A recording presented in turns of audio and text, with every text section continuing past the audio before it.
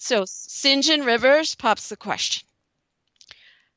You've waited for a proposal since playing house and roaming Aunt Reed's herb garden in your nightgown, wearing a white pillowcase for a veil as you pluck sweet peas, a collar of eucalyptus leaves, a sprig of bleeding hearts from the earth's damp mouth. The man who lusts after your mind only, who finagled you into giving up German to learn Hindustani so the two of you can get hitched, jet to India, and save the world, stands before you, stiff as a ceramic groom for the top tier of your wedding cake. The cassock drapes across his legs like a bell-shaped flower. You're tempted to bury your face in the quiet of each fold, each delicate crease unfurling at the sound of your voice, at the slightest graze of a curious fingertip. Unlike Eddie, he doesn't expect you to register for Whitecliff or Wedgwood ASAP, for the cobalt crystal water jug, goblets and sherry glasses, the matching champagne flutes. He doesn't demand you tie the knot in a Princess Di ensemble, the ivory silk crepe gown and jacket auctioned at Christie's, or a satin floral brocade with a scoop neck and cathedral-length skirt. However, you can't even blink or move, like when Bertha snuck into your room and lurked over your four-post bed and you thought she'd slit your throat with her glittery ghetto nails. Instead, the klepto lifted your Vera Wang veil, a gift from Eddie. You were afraid of winding up like her brother, Mason, chest unzipped on the bare mattress like a yellow-tailed snapper, waiting to be gutted. You feared sleep, nightmares, bloody sponges, floating mountains, Bertha opening her mouth to flash a sharp fang until you awoke burdened, limbs to the mattress like a circus elephant, manacled to the ground.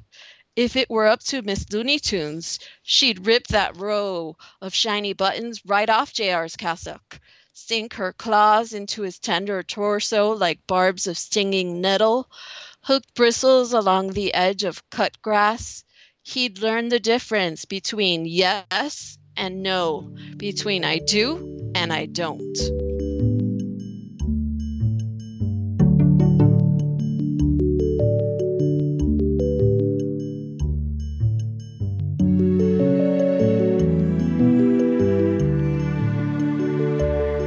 Hello, and welcome to Bonnets at Dawn, the only podcast that is a Bachelor recap podcast after the microphones are turned off. And sadly, you don't get to hear it. But what you will get to hear is two young ladies discussing Jane Austen and the Bronte sisters, their life, their work, and the fandom that surrounds them. I am your host, Lauren Burke, Team Bronte. And I'm your host, Hannah Chapman, Team Austen. And I'll be doing an intro next week, guys, so don't worry about never to do that again. Sorry about that. Sorry. But we do have lots of Bachelor stuff to talk about. We do. Oh my gosh. Becca T. Lord. Becca T. Is that her name? Secret actress. I think that's her name. Secret actress. I think it is. There's so many Beccas and Laurens. I can't keep them straight this season. Short hair. That's what I call her. Yeah, she's the one. I think she's a secret actress. Yeah. She's the worst. They're all the worst. It's terrible this year, guys. But we're not here to talk about reality TV this week. I wish. This week, we're here to talk about poetry. Something I really know nothing about, to be honest with you. Yeah, me either. I feel like my education is sorely lacking in this area. But one of my 2018 New Year's resolutions is to get better with this. Read more poetry. Expand my horizons. So that's what we are going to do. So this week we are talking to Rita Maria Martinez. Now, she is a poet from Miami, and a lot of you guys actually already know her as she is in our Facebook group. She's pretty active. She's also on Twitter as Cuban Bronteite. So go follow her. She has a book called The Jane and Bertha and Me, which shockingly, it's all poems about Jane Eyre and Bertha. And we heard one at the top of the show. St. John Rivers pops the question, which was nominated for a Pushcart Prize. Oh, St. John. What a Oh, question. St. John. I feel like she should just do like barely proposes. What is that? he barely does it. She could do a whole like capsule collection on St. John. Yeah, do a poem about St. John versus St. John. The St. John and St. John in me.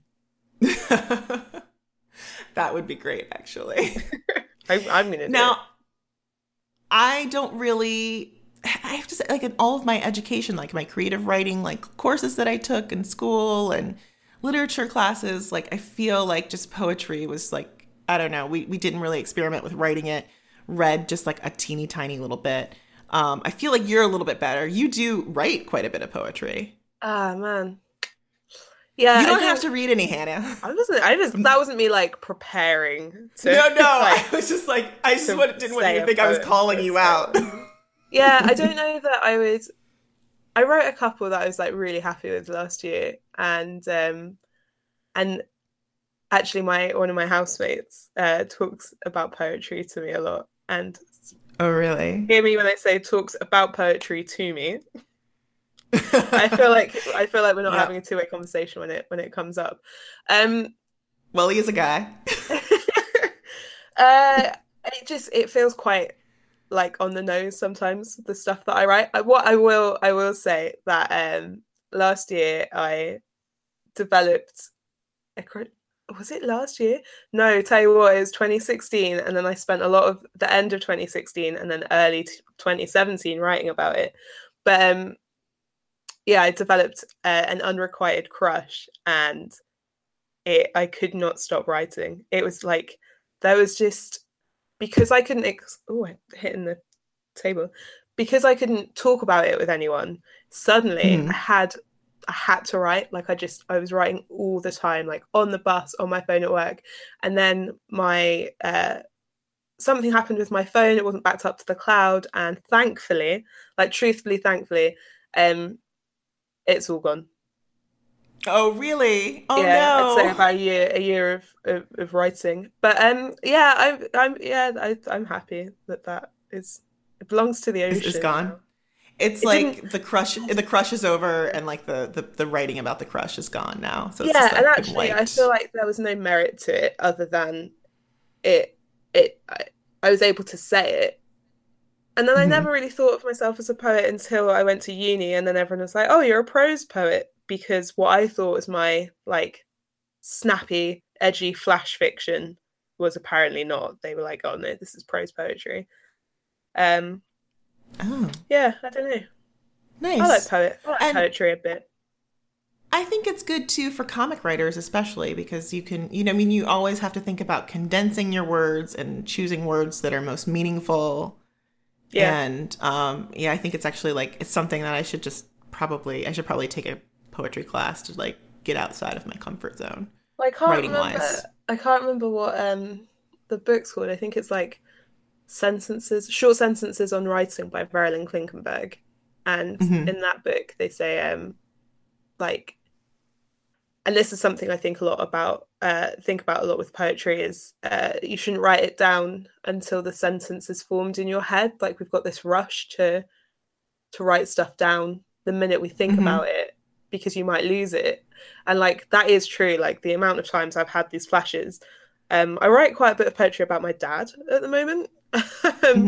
Read into that what you will. But actually like, yeah, I think an idea it needs to form. And yeah, like with comic writers, just writing in general, like the first thing that you think of isn't necessarily the best thing. Yeah. So just sit with it for a bit. That's good. I mean, that's good advice. It's hard to sit with your writing for a bit too.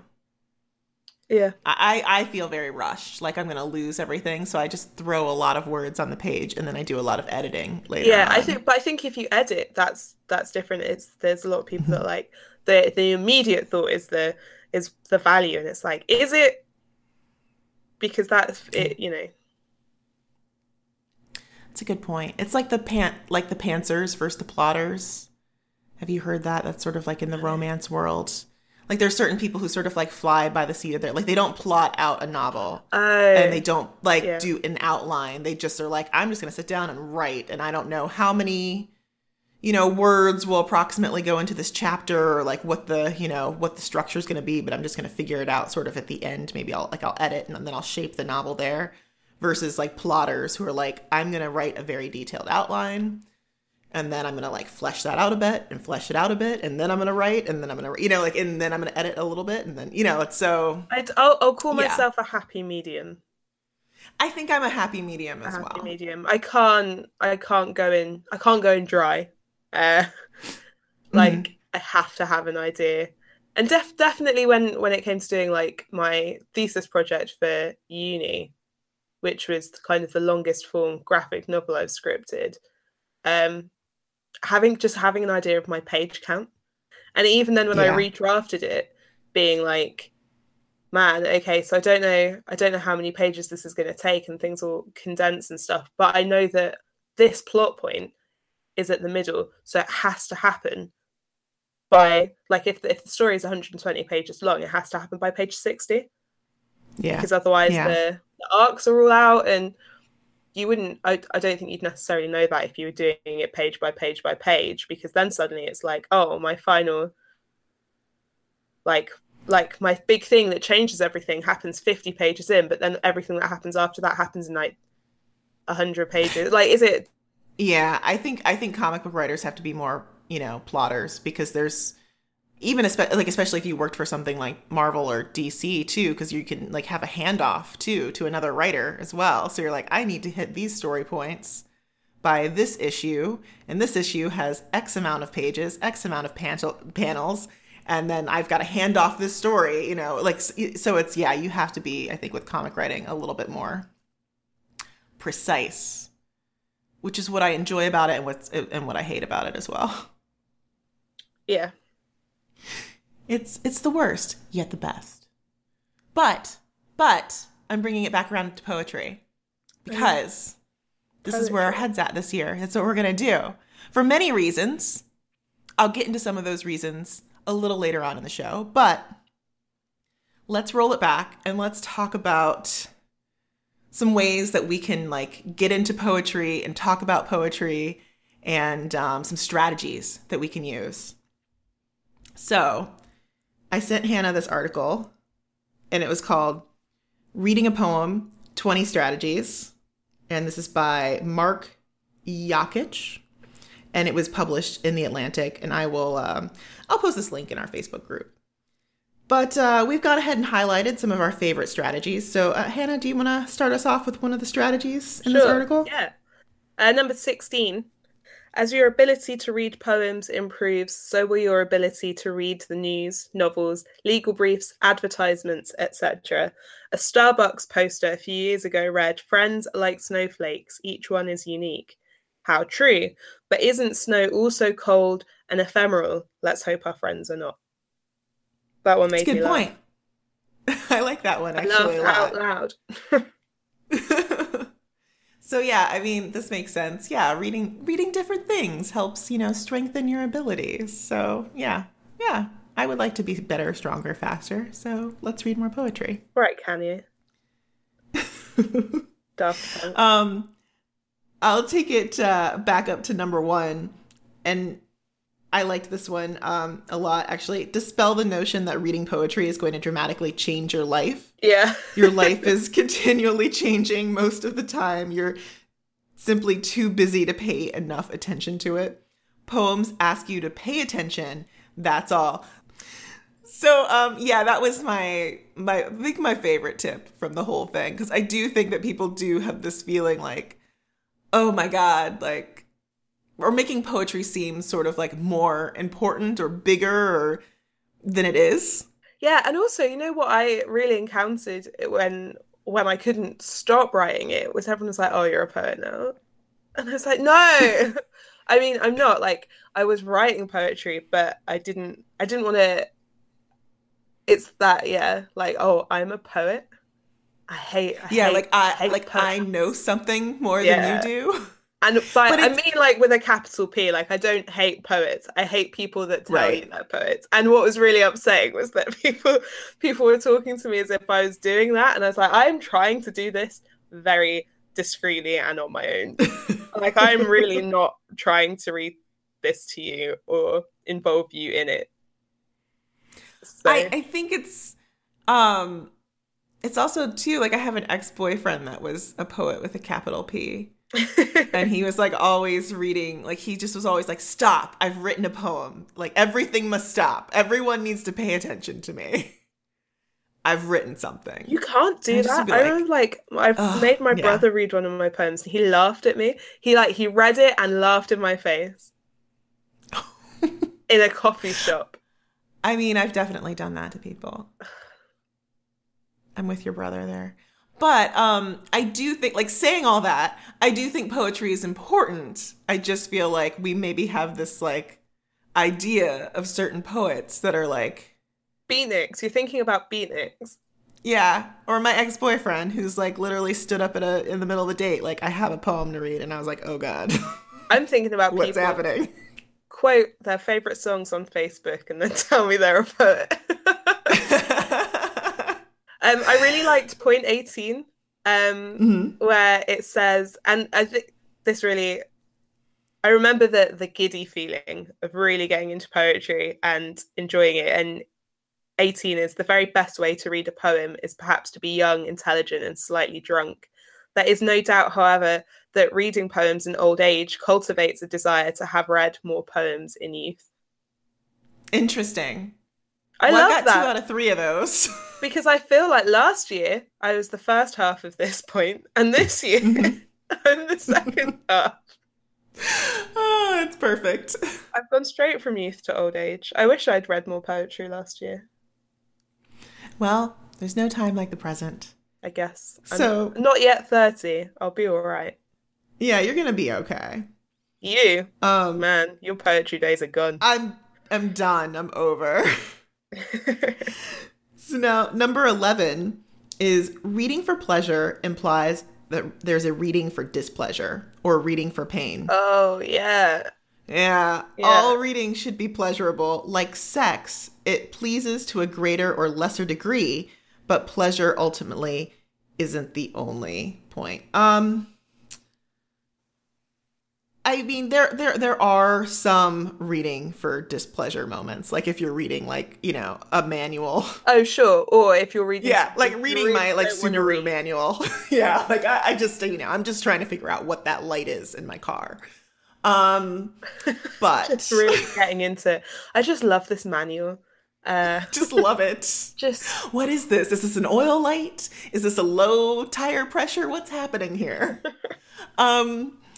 But yes, I do agree with this, you know, mostly. I think that there are a lot of people that read books that they think that will improve them or look good. And poetry can definitely be included in that. But I do think, like, you're not going to get anything out of it or as much out of it if you don't enjoy it. Yeah. So just read what you love and, you know, it's fine. I learned a lot from romance novels when I was a child. Yeah, I read nothing. Like as a writer, as a reader, as a, you know, as a woman. Yeah. And it's like that proper, like, I want to say that middle-aged romance novels. Like, I wasn't reading teen romance. I was reading romance novels about women that had gotten married in their early 20s or mid-20s. They had children. They were going through divorce. Totally. And it's, do you know, it's because that's exactly what my mum's life story was. And I was reading all of the books that she was reading. And it was great. Made you more empathetic. Yeah. Katie Ford. Hello. I read every Katie Ford book that came out. And they were all the same. Like, I try now and, like, pick apart which one was which. And I can't do it. But that was definitely, that was just reading for pleasure. I just could not stop. Yeah, but and I'm sure you learned. I don't know what I learned from that. You learned some things. You know what I learned from that? I like an older man. I used to love the ones with older men. Well, I learned all about the Scottish Highlands, guys. So yeah, I think always aim to read for pleasure, unless you're trying to, like, put together a computer.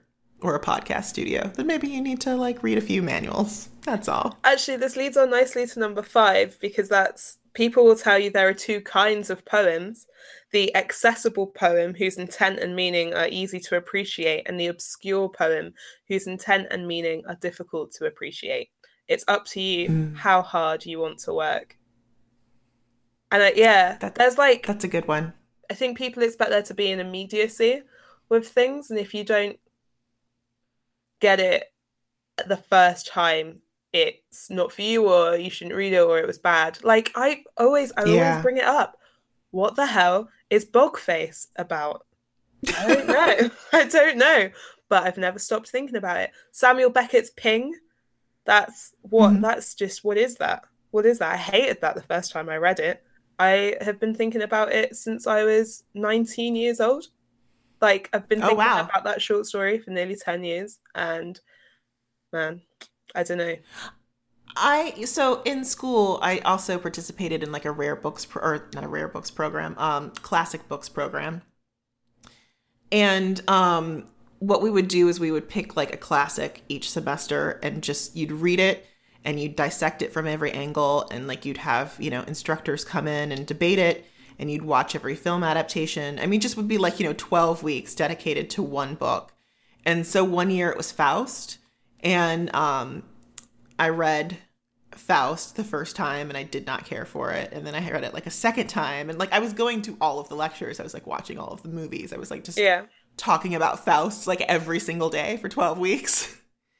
And it definitely is one of those texts that requires like several readings and just discussions, and like I think about it, like it's like 10 years later, like I think about it all the time. I compare it to every story. How does the story hold up in terms of Faust? Every story is Faust. Yeah.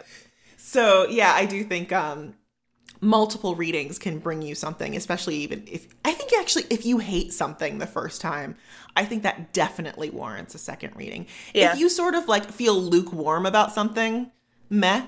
But if you hate something, read it again. I just remember we were just all in this classroom. No one knew what was going on. Anthony Howe, our lecturer, just stood at the front. He couldn't say anything. He was just like, I don't know. I think he was just happy that we didn't understand. He was a good lecturer. But I just remember looking at him like, you think you're the puppet master, huh? Giving us this thing. Watching us lose our minds, just watching us dance, and everyone's like, "Well, I think it's the sound of a typewriter," and then everyone in the room going, "You googled that? We've all read that. We've all had that opinion." Oh, I think it's a typewriter. Well done. I think it's someone chopping up bodies. That was my first.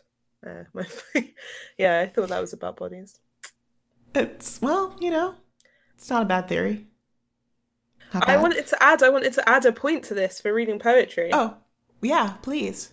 Read to the punctuation. I feel like this is so one of the points that I don't know if you have it to mention, but it's read everything out loud, even if it's not a performance piece, or if it's read every poem out loud. But don't read poetry to the end of the line. If you're reading poetry out loud, if you're trying to read it or get used to kind of getting your mouth around the words, is punctuation is in poetry for a reason. And if you read to the full stops or read to the commas, then the sentences will make sense, and then you'll still get the construction of the poem, but what you're saying will make sense in terms of words differently. So if you read it to the end of each line, so if you're struggling to understand a poem, then maybe try. And it's hard when you first start writing poetry to include punctuation. Like I got a lot of feedback in some of my earlier pieces just saying there's no punctuation in here. Like, have you, like, what are you doing? You play around that's a tool in your toolbox that you should be exactly. And so utilizing. I would play around with like just writing it in a paragraph as almost like prose, putting in all of the punctuation and then deconstructing it, and then each poem will kind of go through that a couple of times. So that's a good strategy. I like that. But I'm not a poet, so don't listen to my advice. I mean, you've written lots of poetry. I've read some of it. It's quite good. And you did like study it and work on it at school. But, no, you're not a poet. That was on my list, but I have another one. What is it? That I can say. That is try to meet a poem on its own terms and not yours. Which I think is something I struggle with in just like all forms of literature. But because I want everything to be on my terms. Yeah. But if you have to relate to a poem in order to understand it, you aren't reading it sufficiently. Yeah. In other words, don't try to fit the poem into your life. Try to see what world the poem creates. Then, if you are lucky, its world will help you re-see your own. Yeah. So I like that tip a lot, actually. Step out of your space, guys. Step out of your comfort zone. Do it, yeah. So I think that's what this year is all about for me. And so I was really happy to get Rita on the show to talk a little bit about poetry, her poetry, and how she brought her love of the Brontes and her love of poetry together. And so enjoy the interview, and we will be back in a moment. Junior year in high school, I took a British literature course where we were taught we had to read several novels, and we read Jane Eyre. And then when we were done reading Jane Eyre, the next novel we read was Wuthering Heights. Okay. And then I fell in love at the time. I fell in love with Jane Eyre. I know a lot of teenagers tend to gravitate toward Wuthering Heights, but I fell in love with Jane Eyre.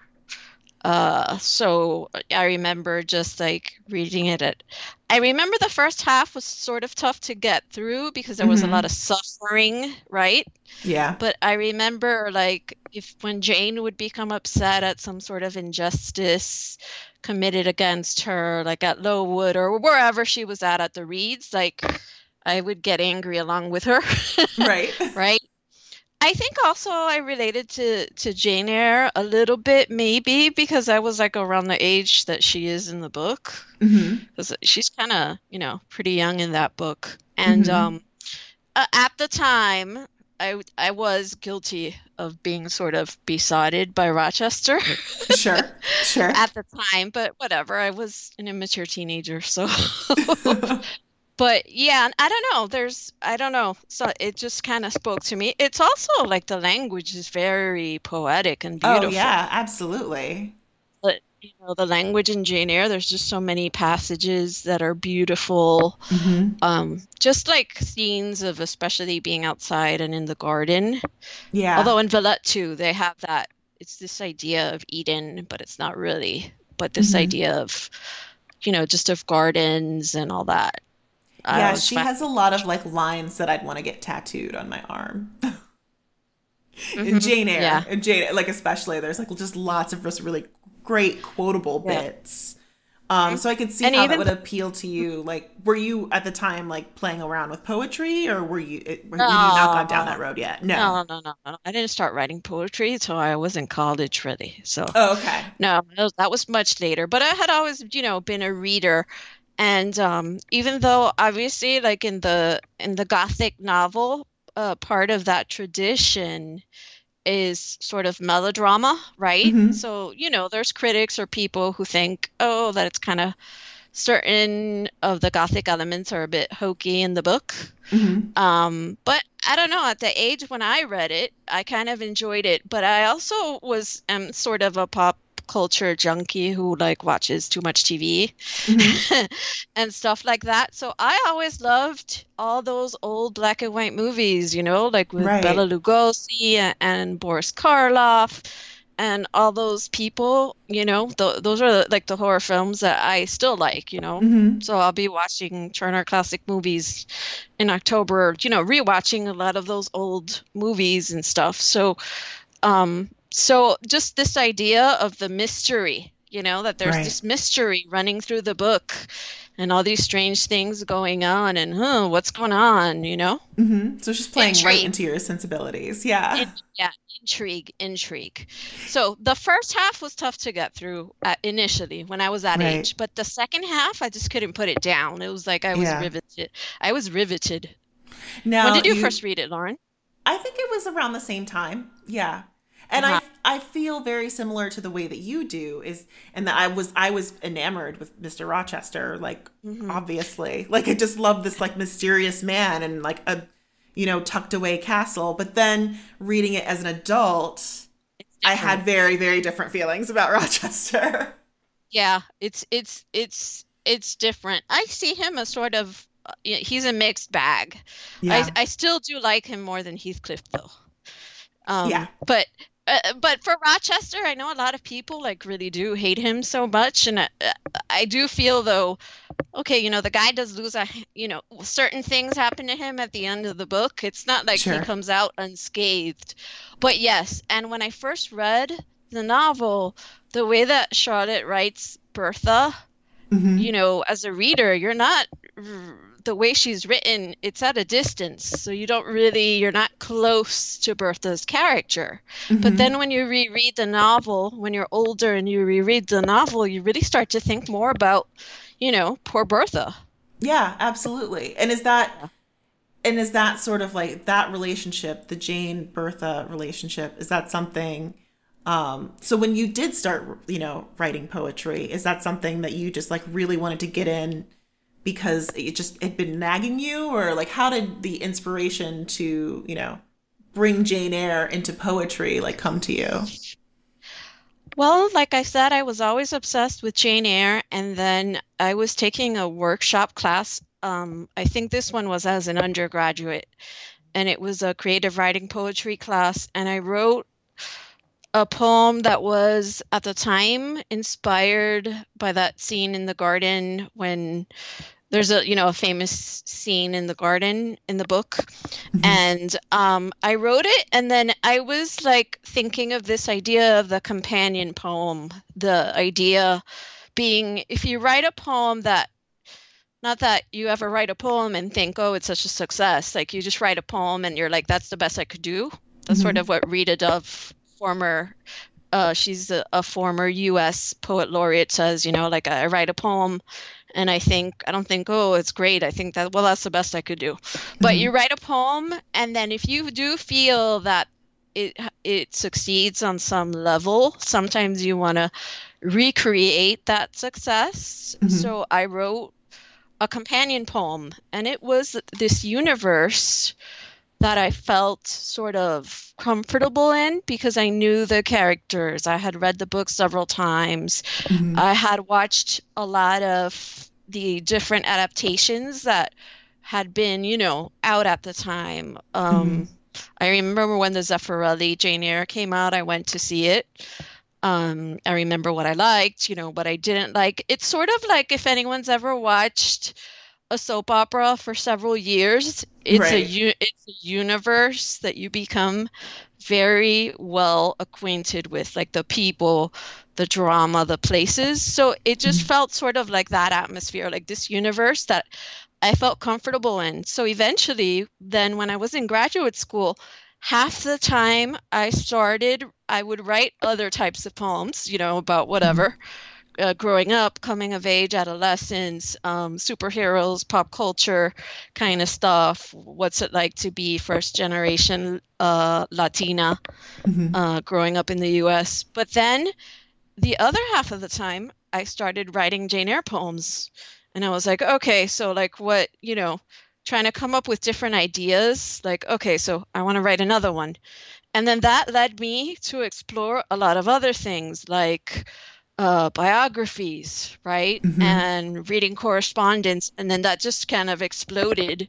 So now, like many of you who are listening, I have like a whole big shelf that's all full of Right. books related to Jane Eyre. It's kind of an addictive and expensive thing, right? Right, exactly. So, like of those, some of the ones that I really love are Margaret Smith's volumes of Charlotte Bronte's correspondence. Hmm. I think that those are really amazing.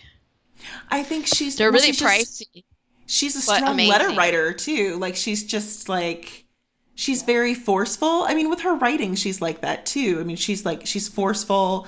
She like her language is very poetic.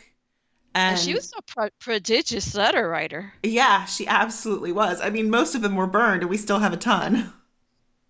Yeah, no, there's a lot. And then Margaret Smith includes like after each letter like 20 footnotes, and each footnote in itself is like Mhm. a universe. It's pretty amazing all the stuff you kind of pick up and learn through that.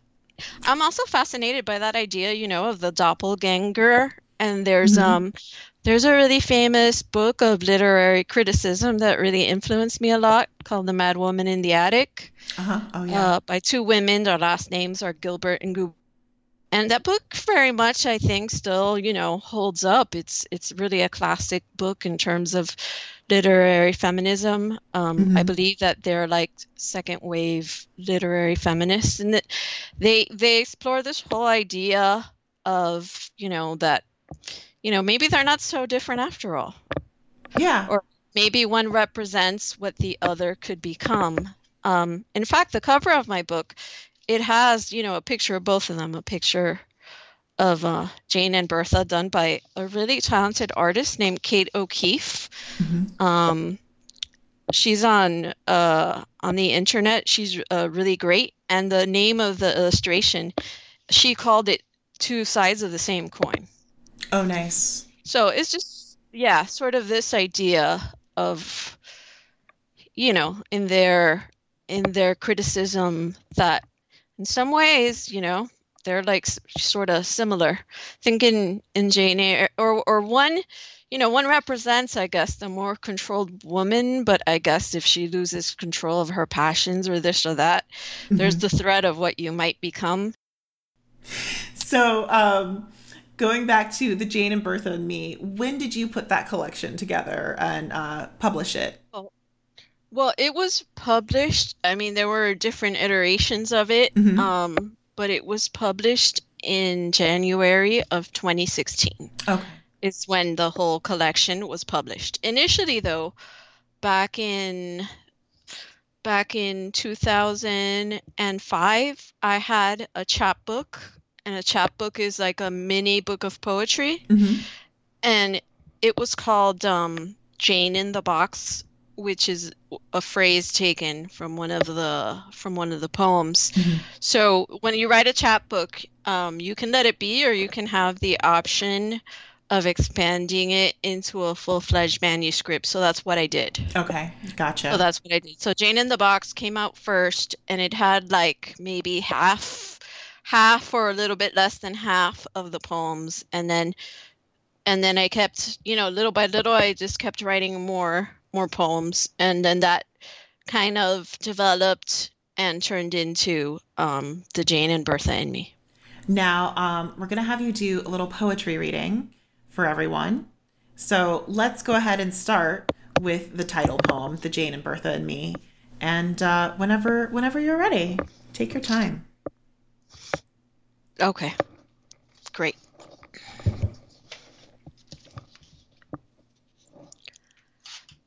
The Jane and Bertha in Me. The Jane in me wants to model a black dress, bottle-thick lenses, tuck my hair in a bun. The Bertha in me wants to sport a turban, a red nightgown, and chandelier earrings. The Jane in me is suspicious of men flaunting pinky rings, each diamond the size of a chiclet. The Bertha in me believes leathery hands barnacled with gypsy rings are an omen of fertility. The Jane in me seizes meaning in the curve of a nose, the stain of a birthmark on the scalp, interprets the stitch of hair standing to attention on the back of a stranger's head, reads bushy eyebrows, the wide mouth to mean he is stubborn, eats salad with his hands, and continues speaking regardless of tomato basil soup dribbling down his chin. The Bertha in me sleeps until 3 in the afternoon and sits on the back porch with a cup of Earl Grey that quells the desire to chop up her crotchety landlord. The Bertha in me contemplates the moon, constellations perched on the cusp of night, like hundreds of stretched hands on an assembly line, like synchronized swimmers suspended in mid-stroke. while the Jane in me wants to extract Rochester's teeth with her tweezer man, stow them in a jar, a pillbox, deposit his wrenched incisors and canines in a velvet pouch, and pin it to her bra, so that she can feel his presence, so she can lay that satchel on her pillow and wake each morning to the prayer of his teeth marks on her pale cheek. What I like about that poem is I feel like even if you haven't read Jane Eyre, like you'd still understand the dynamic between the two women. I had a lot of fun writing that one. Yeah? It was it was a bit out there, but I had a lot of fun writing that one. It's a good one. I like that one a lot.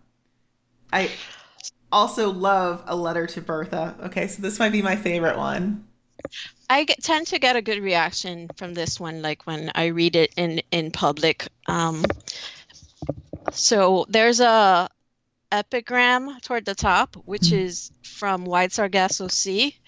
And it says, there are always two deaths, the real one and the one people know about.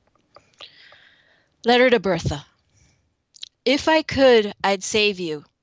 Flies beneath your bed hiss. Bertha, Antoinette, Bertha. Though you plug your ears with lima beans, syllables seep in like dust pushing past closed shutters, like loco weed creeping across the garden wall, the mute battlements. Better to bust out of your cell, to let the oversized roach motel burn before your so-called husband stuffs you in a body bag, seals you like a cracker in a Ziploc. I'd set you up in a beachside condo stocked with your favorite dahlias, Arabian Nights, black satins, Burma gems. I'd hire a good massage therapist and enroll you in yoga. I'd take you to a spa, treat you to a mud bath, restore those charcoal-stained feet to their original hue, have a stylist trim that cave woman hair. You'd take up kickboxing and swimming. You'd see a shrink who specializes in pyromania, who'd prescribe an antidepressant cocktail for those unpredictable mood swings and panic attacks. After shopping for a new wardrobe, a red dress, and matching slingbacks, we'd climb the Statue of Liberty. We'd toss your straitjacket into the ocean, and along with it, each vestige of sadness that has tinged your bloodshot eyes. I'd make you forget Edward. I'd cradle your face in my hands and I'd kiss you, a hypnotic lip lock extinguishing each bad memory, obliterating suffering from your lexicon. Bertha, if I could, I'd save you. Nice. Now, did your feelings change for Bertha, do you think, after reading White Sargasso Sea? Do you think that was like the big pivot for you? Oh man, yeah, partially. It's kind of hard for anybody to read White Sargasso Sea and not change their feelings, or some of them. I do remember thinking, yeah, that's a big drastic change, going from living in the West Indies and then to England, where you don't know anybody, where the language is different and the climate is different. That's like a really that was a very large life change for her. Yeah. But I have to be, it was more personal, I think, for me. Sure. I went through like a tough time, and I still kind of do go through, challenging times. I'm part of the lucky 4 to 5% in the U.S. that has been diagnosed with chronic daily headaches and migraines. Mm-hmm. So, that sort of did onset for me when I was in my early 20s. There's a big genetic component to that, but it's sort of when that first started happening that initially I had my head hurt for 2 months nonstop, which is kind of enough to drive anybody pretty batty for a while. Yeah, absolutely. So just being in constant pain. So at the time when that started and life got really hard for a while, I was like relating to Bertha a lot. Yeah, absolutely. Well, this is a woman that has lost control of her life, too, and has taken, her agency has been taken away from her. So there was this idea of like, how can your head hurt nonstop for over 2 months and you're taking whatever over-the-counter meds or whatever it is and it's not going away? Eventually I saw a specialist and everything, and everything was an obstacle and a battle to overcome. Things that were once easy became very difficult. There's still things that are very difficult to anybody, I think, out there who's, I don't know, I don't like the word disabled, but I'm not sure. In my Twitter feed, I describe myself as a neurodivergent, but I don't really think there's any specific term that really, for me, encapsulates who I am. But yeah, so things that were once easy sometimes are like difficult and and challenging. And then there was this idea of, okay, well, now years later, I know that happens, that somebody can have a headache that never goes away, or a migraine that might last over a week or something, and that you're not going crazy, you're not nuts, that's an actual thing that does happen to people. And Charlotte, actually, so I related to Bertha, but then years later, when I was reading the correspondence, I also was relating to Charlotte. And this is where there's a bit of the overlap. Like, I was relating a bit to Bertha because of illness, but then reading the letters, Charlotte got these horrific headaches. She writes about them in her letters. In one of the poems in the book, I have a sonnet cycle in the book that it mentions that. In part, what it's like to live with CDH, and it mentions Charlotte. In one of her letters, it talks about like she had a headache that lasted over 7 or 8 days or something. And I think some of hers may have been like just basically like she might have been wound up a little tight, but I think some of it may have been anxiety, stuff like that. Sure. But in a lot of them, she mentions the weather, and the weather's a big trigger for a lot of people who get migraines when there's changes. And in a lot of her letters in Hof, when like the winds are like really fierce and strong, she's like stricken and feeling bad. But that just made me admire Charlotte Bronte even more, that she had like different physical ailments at times and things were tough for her. Right. And yet, imagine how much more she might have written if she had lived. Well, I love that you've checked into Charlotte's life. Like, I like that you have like sort of gone off of just, Jane Eyre and Bertha's relationship and then started looking at Charlotte, her life and her afterlife. And so, the next poem on our list has to deal with that. So it's like the postmortem for Charlotte. So would you read that one?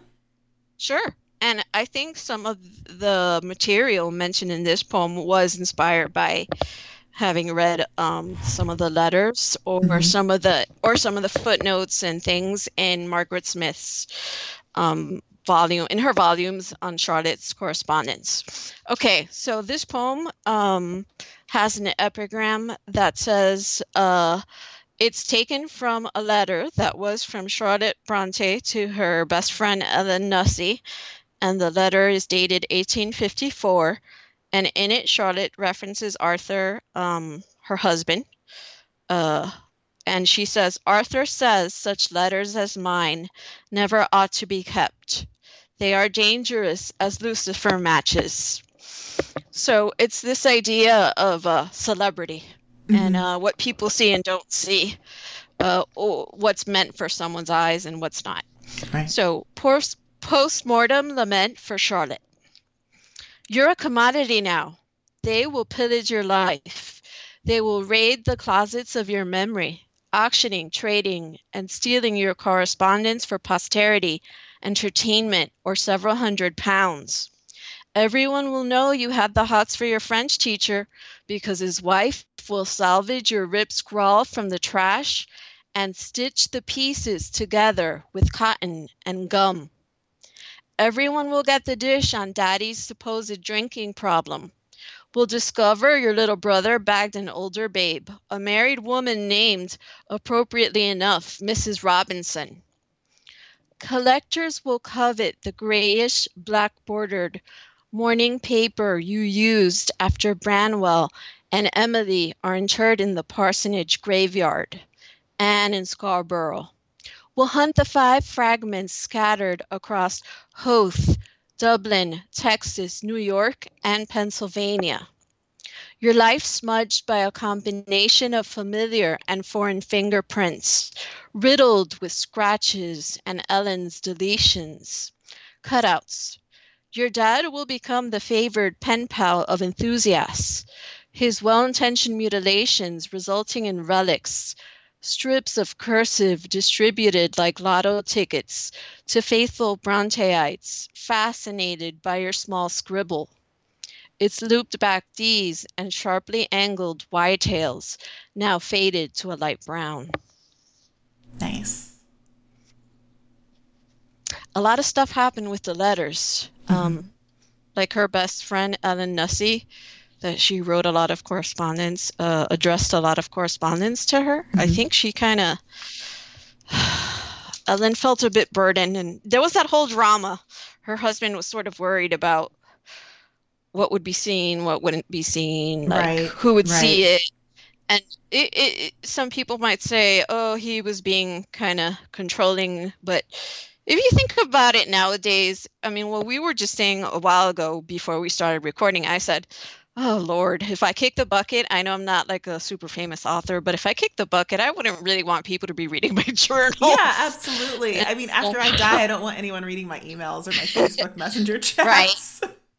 So, Lauren, if I were to ask you, like, do you have any scenes from Jane Eyre that are your favorite scenes that you've reread over and over, or that always strike you, or that, like, when you watch an adaptation, you're always waiting for, like, a specific scene? I like anything that's supernatural in Jane Eyre. So you like the Gothic elements? I love all Gothic elements of Jane Eyre. So those are my favorite bits. So it's like, you know, when the Red Room is the first Gothic sort of like scene there. I like when, you know, there's the fire. I like, you know, anytime Jane might hear like laughter or something off in the distance and she's not quite sure what it is. So anything spooky. And I know you have Locked in the Red Room, which I think is it's a good title, and I like it. Okay, so that is actually, I wrote a triptych, and a triptych is just like a 3-part poem. So part 2 of it, it's actually a prose poem. Part 2 is it's called Locked in the Red Room. Okay. Locked in the Red Room. She crawls beneath the garnet couch, hides like an abandoned rag doll, the missing clasp on her favorite dress, a base coat of nail polish, a clitoris, lies latched onto a stranger's hair, a solitary sock, the nipple capped by a child's mouth, a penny, her uncle's letters ripening in a drawer like wild berries, the mattress cowering beneath its Marseille comforter, termites crunching the mahogany vanity, sinking their teeth into chairs carved for the benefactress, sawing through the rash between her toes as she rubs her feet across the crimson carpet, again and again, trying to smother an invisible fire, stamp out spirits seeping through the barred windows, the brick chimney, the bolted door, dead relatives draining the spark of her thoughts. Their fleeting brilliance diving off the lip of this crater, this exile among rosewood jewel caskets, blushing walls and sanguine shadows. And we are back. So now I want to talk about some Emily 200 announcements. How about that? I just want to say, before we do that, how much I like the Jane and the Bertha in Me. Yeah. Great poetry, right? A lovely poem. Very lovely. You guys can buy that book on Rita's site, comeonhome.org. If you want to get like an autographed copy from Rita, do that. Go to her website, purchase her book, or you could pick it up on like Amazon or, Barnes & Noble, all those places as well. But, an autographed copy, that's much more fun. It's much better. Yeah. much better. So, yeah, totally check out her site. Go follow her on the Twitters. And you guys are going to be hearing more of Rita because as part of our Emily 200 celebrations, we're going to do a poetry read-along. So we're going to read Emily's poems. I don't know which edition yet. I feel like you can just pick up any edition, to be honest, but we are going to find maybe like an official edition that like Hannah and I will pick up. Something with like a really good introduction, because God knows I live for a good introduction and a great cover. Great cover. That's what I'm really looking for in my reading experience, so that when I'm on the train, people not only know that intellectually I'm a sound guy, but also, you know, when it comes to my design tastes. Oh yeah. And also like so we can Instagram it as well. Exactly. Right. We need if that. It's not on Instagram, did it happen? Like if you didn't I don't Instagram know. A picture of the pile of books next to your bed, did you actually read them? I don't know. I would not know. Yeah, I don't know.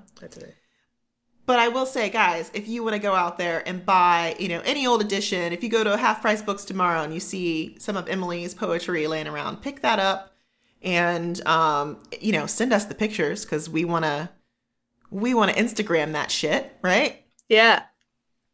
And we also want to talk about that. So I am going to start weekly threads in our Facebook group, very similar to the way that we did our North and South read along.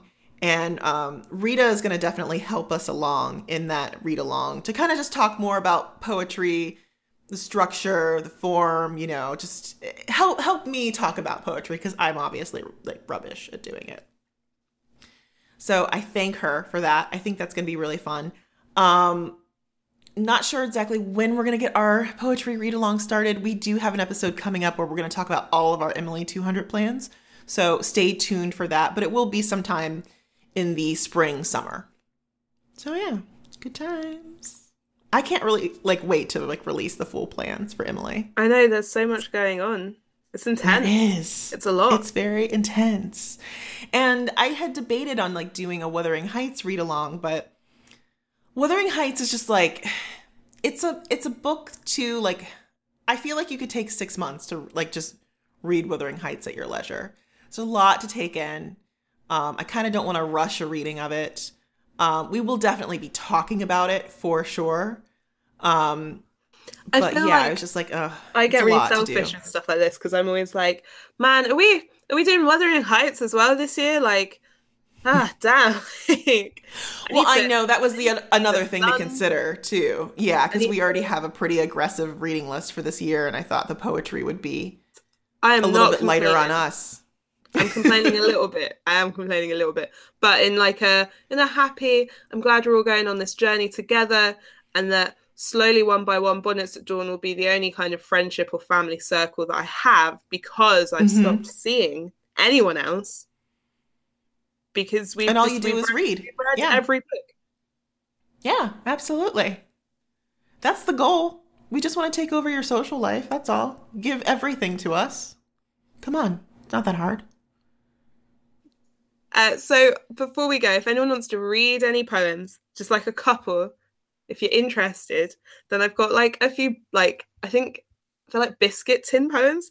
So Lauren, you know, like there's X amount of paintings in the world that are so harmless or banal or whatever that you could just put them on a biscuit tin and sell it in a shop, and people, totally, that's a lovely biscuit tin, isn't it? Lovely. Absolutely. Right. Yeah, exactly. And so I worry sometimes that that my taste in poems is like biscuit tin poems, or charity shop records, as my music taste has been described as before.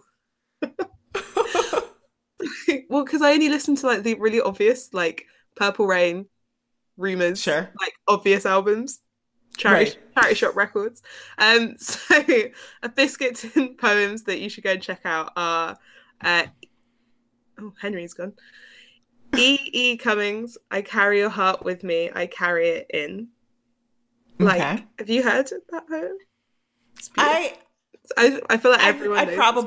I probably have. You can get a vinyl wall decal of it for your house. Like, oh my God. But, so what I, like, don't let the appropriation of beautiful poetry put you off reading it, because it's a great poem. It's a beautiful piece of writing, and it's a really interesting piece when it comes to the form that it takes. Like, it isn't just the words. So when it's really important to try and get to see it the way that Cummings meant it to be, like the way it's set out and typed, and like the sentence breaks and stuff. Like, look at it, it's a masterpiece. I love it. Kid by Simon Armitage, one of my favorite poems.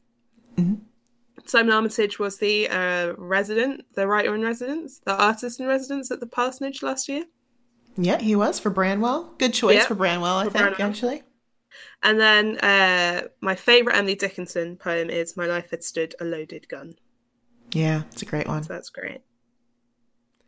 I like it. I like it a lot. I love Emily Dickinson. Yeah. Emily Dickinson. So that was last year when I was trying to read some more, 2016 now, when I was trying to read some more poetry, I was going to buy this like everyday selected poetry thing. And I was like, oh, this looks a bit like, I'm not sure. And then there was this collection of Emily Dickinson, and I hadn't read any of her stuff before. And I just grabbed it and I was like, I'll give this a shot. And just flicking through and just picking a poem and reading it, I was just like, oh, this is, yeah, I can buy into this. So I'd recommend some Emily Dickinson. Definitely. I have a collected edition actually next to me on my desk. And it's good to just stop and like, I just read like 1 or 2 poems a day. I think that's my strategy too with like Emily Bronte. I'm just going to read 1 or 2, just like let it sit with you, think about it. And then, you don't have to be aggressively reading the entire thing cover to cover, like all night long. Just read 1, let it sit. Yeah, exactly. And like read 1 and maybe like read it again 5 minutes later or whatever. Like just do your 1 poem. Don't like, it's not like a book. Like there's no plot here. You don't have to read 5 like in a row for anything to make sense. Yeah. We're just going to like sit back and appreciate it. Take our time.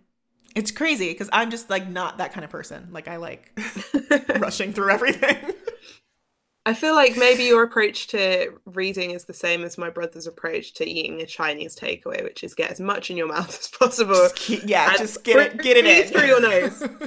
Yeah, I can always just hear like his voice in my head going, "Breathe through your nose, Tim. Breathe through your nose." Stop and breathe. Yeah, exactly. He doesn't need to stop and breathe. He's got nostrils. You know, sometimes you breathe with your mouth full, baby. You're in the heat of the moment, you know? Gotta slow down and remind yourself to breathe sometimes. So, now, Hannah, if you... Oh, go ahead. No, you. What? You go. You. Me. Well, guys, I was listen. just going to say, if I know what if you were guys going to say. I was going to shit all over it. Well, I was just going to say, if you guys are inspired by the Emilys or Simon Armitage or Rita, and you want to write your own poetry and you want to send it to us for, you know, a really shitty critique, then you can do that. I critique poetry. Who are we to judge, Lauren? We're just gonna like give it like a 1 out of 10. We'll be like, yeah, this is 7.5. Hey, if you want to write a romance poem about me, you go ahead, guys.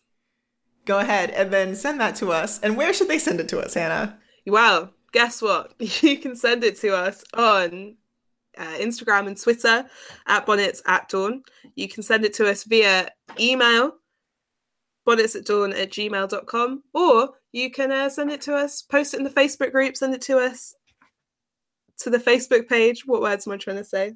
Just search Bonnets at Dawn on Facebook. You know how Facebook works. We all know how Facebook works. Just search it, answer the question, we'll let you into the secret fold, and then we can all read poetry together.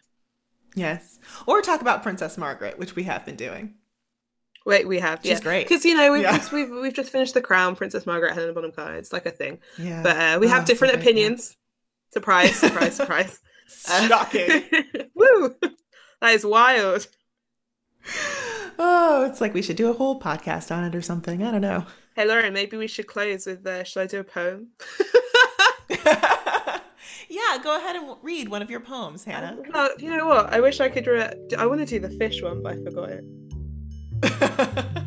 That's my favourite poem.